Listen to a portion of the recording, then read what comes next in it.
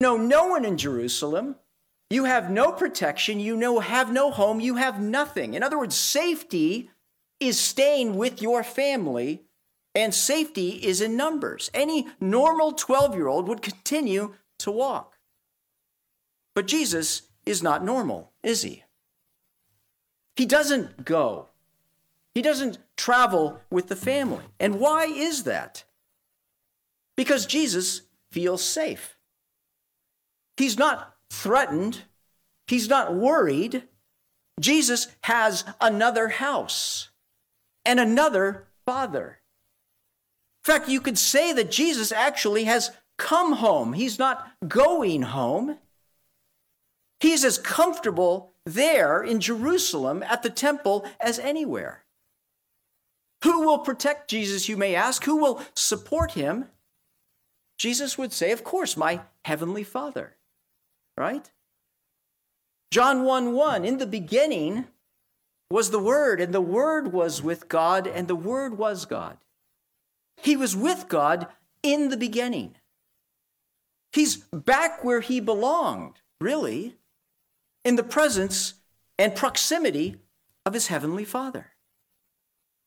So the family caravan travels, and they travel out a full day, and then it's time to set up camp, and they're calling for Jesus, and lo and behold, Jesus is not there. And panic begins to set in. Can you imagine that feeling that your child is a day's journey away? And what do? They can't head back then. They sleep and they wake up immediately and they head back the second day. And then the third day, they're searching for Jesus in Jerusalem. And it seems like it took them a little while until they found him in the temple, sitting among the teachers, listening to them and asking them questions. So the parents look at Jesus and they discover he's not hurt. He's not scared. He's perfectly fine. They're astonished, bewildered, and ticked off. Right? Listen to what Mary says. Your father and I have been looking for you, right? You ever do that? Your father and I have been looking for you. They rebuke Jesus. They rebuke him because he doesn't seem to mind that this is a problem. But what's even more astonishing is Jesus double rebukes them. Why were you looking for me? What do you mean, why were we looking for you? You're our son. Of course we'd be looking for you. Did you not know that I must be in my Father's house? Now we hear Jesus say the words, my Father's house, and we're used to this. But if we transport ourselves back to Jesus' time, this is a preposterous statement. No one has ever called God my Father and the temple my house. I mean, God, you could call him the father of the nation of Israel, but my father, my dad is essentially what Jesus is saying. It would be obvious that I would be in my dad's house. See, Jesus is saying, this is my house. I belong here. My address is right here. And I'm sure Mary and Joseph were saying, this is God's house. And Jesus is saying, and I am the Son of God. I must be in my Father's house. Where else would I be, Jesus is saying. See, Jesus is telling his parents that my relationship with God, my Father, trumps my relationship with you. I have been your child for 12 years, but I have been my heavenly Father's son for all of eternity. Jesus is totally relaxed in the temple. Can you imagine him traipsing around for 3 days in the temple? Totally relaxed. You know, you have the Holy of Holies, right? Where once a year and never without blood, the high priest and the high priest alone, after ceremonial washings and wearing the right clothes and everything, and they used to tie a rope around his ankle just in case he would be struck dead and they could pull him out. Jesus would walk into the Holy of Holies like he was walking into the kitchen to get some cereal. He wouldn't have a second thought because he belongs. He's totally different than everyone else. See, everyone else in the temple, even us, when we come into God's house, right? There's awe and reverence and maybe even a little fear. It's not our house. We can't say that. We're not comfortable there. We're not holy. We're sinful.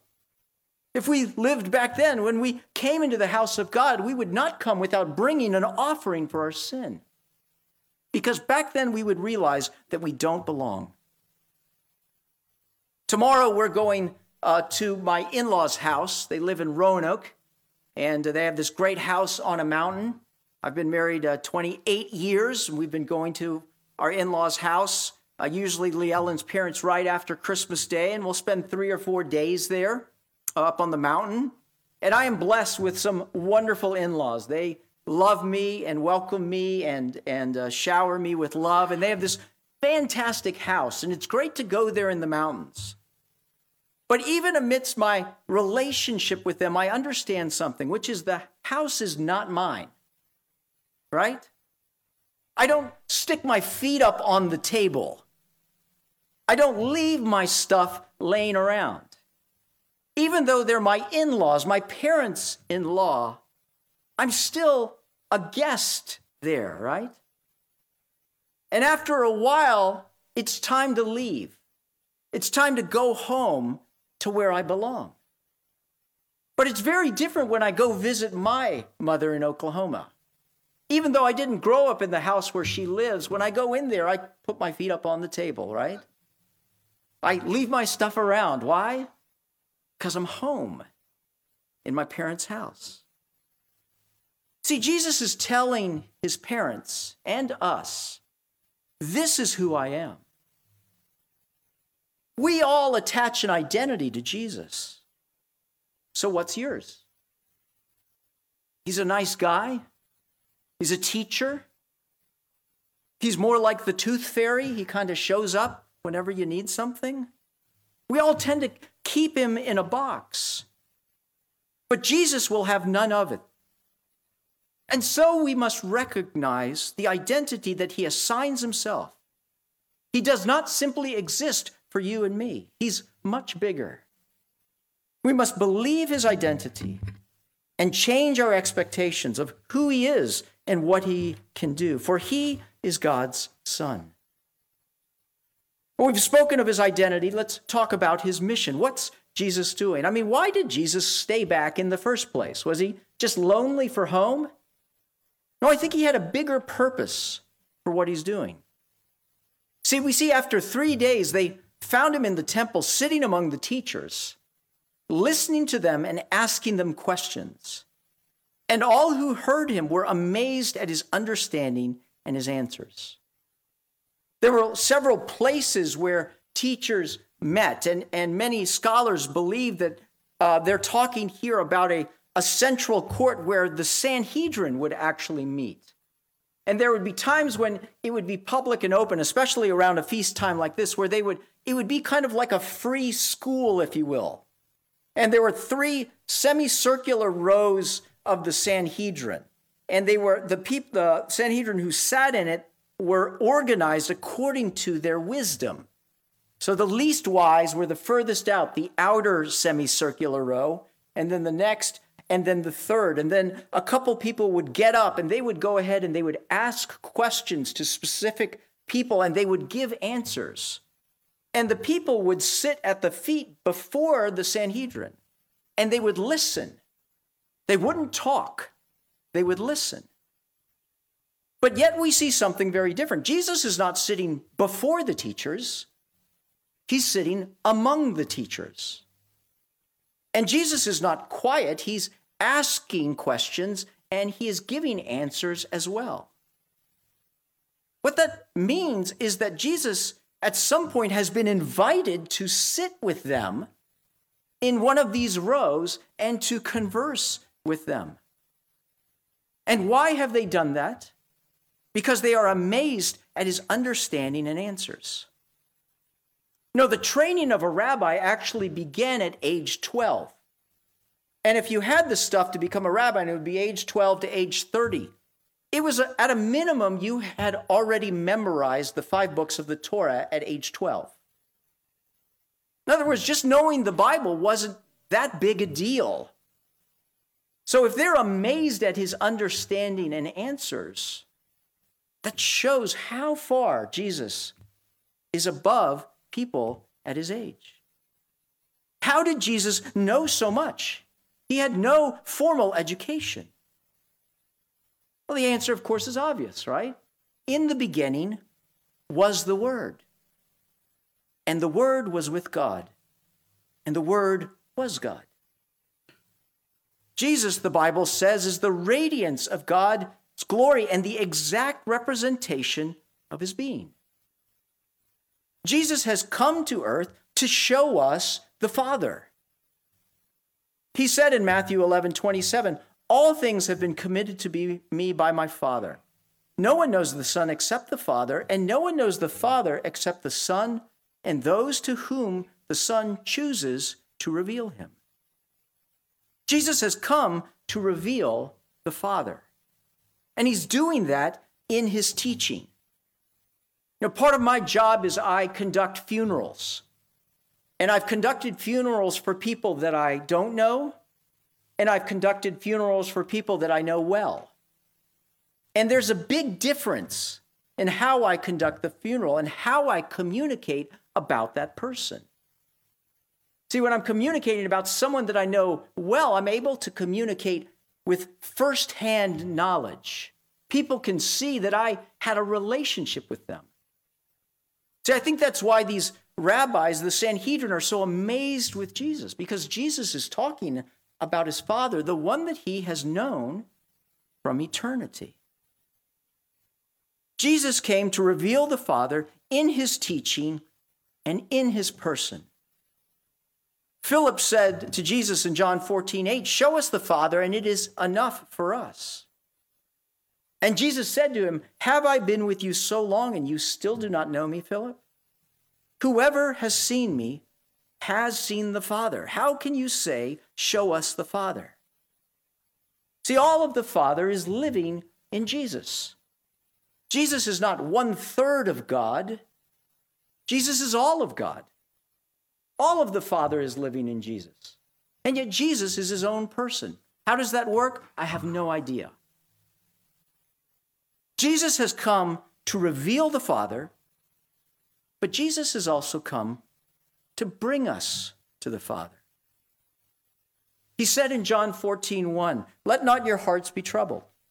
Believe in God and believe also in me. In my Father's house are many rooms. And if it were not so, I would have told you, and I am going to prepare a place for you. And if I go and prepare a place for you, I will come back and take you to be with me, that you also may be where I am. You know the way where I am going." And Thomas said, "We don't know where you are going, so how can we know the way?" And Jesus answered, "I am the way, and the truth, and the life. No one comes to the Father except through me." See, what Jesus is saying to us is the comfort that I feel in the presence of my Father, in his house. I have come to make you feel that comfort too. I have come to take you from being enemies of God to being children of God through my very life, given on the cross, that becomes the way of holiness for you. Jesus is the way. Jesus is communicating to us that we too can be children of God through him. That's what he's come to do. John 1:12 says, But to all who received him, to those who believed in his name, he gave the right to become children of God. Not born of human decision or a husband's will or of natural means, but of God. I just conclude with these thoughts. that if you want to know the Father, look to Jesus. If you want to be reconciled to the Father, for him to become your Father, trust in Jesus Christ as your Lord and your Savior. Jesus came to bring us to the Father, that we would be comfortable in the house of God, and we would call God our dad too. Jesus is God's Son, and those who believe in him can be sons and daughters too. This is the promise of Christmas. Let's pray. Jesus, thank you that by your blood, you have sent your Holy Spirit into our hearts, the Spirit that calls out, Abba, Father, since we are God's children. God, help us to believe and to rest in our inheritance. And Father, we look forward to seeing you face to face, not simply by faith, but by sight. Lord, give us the grace to continue to believe and to seek you. And we pray all of this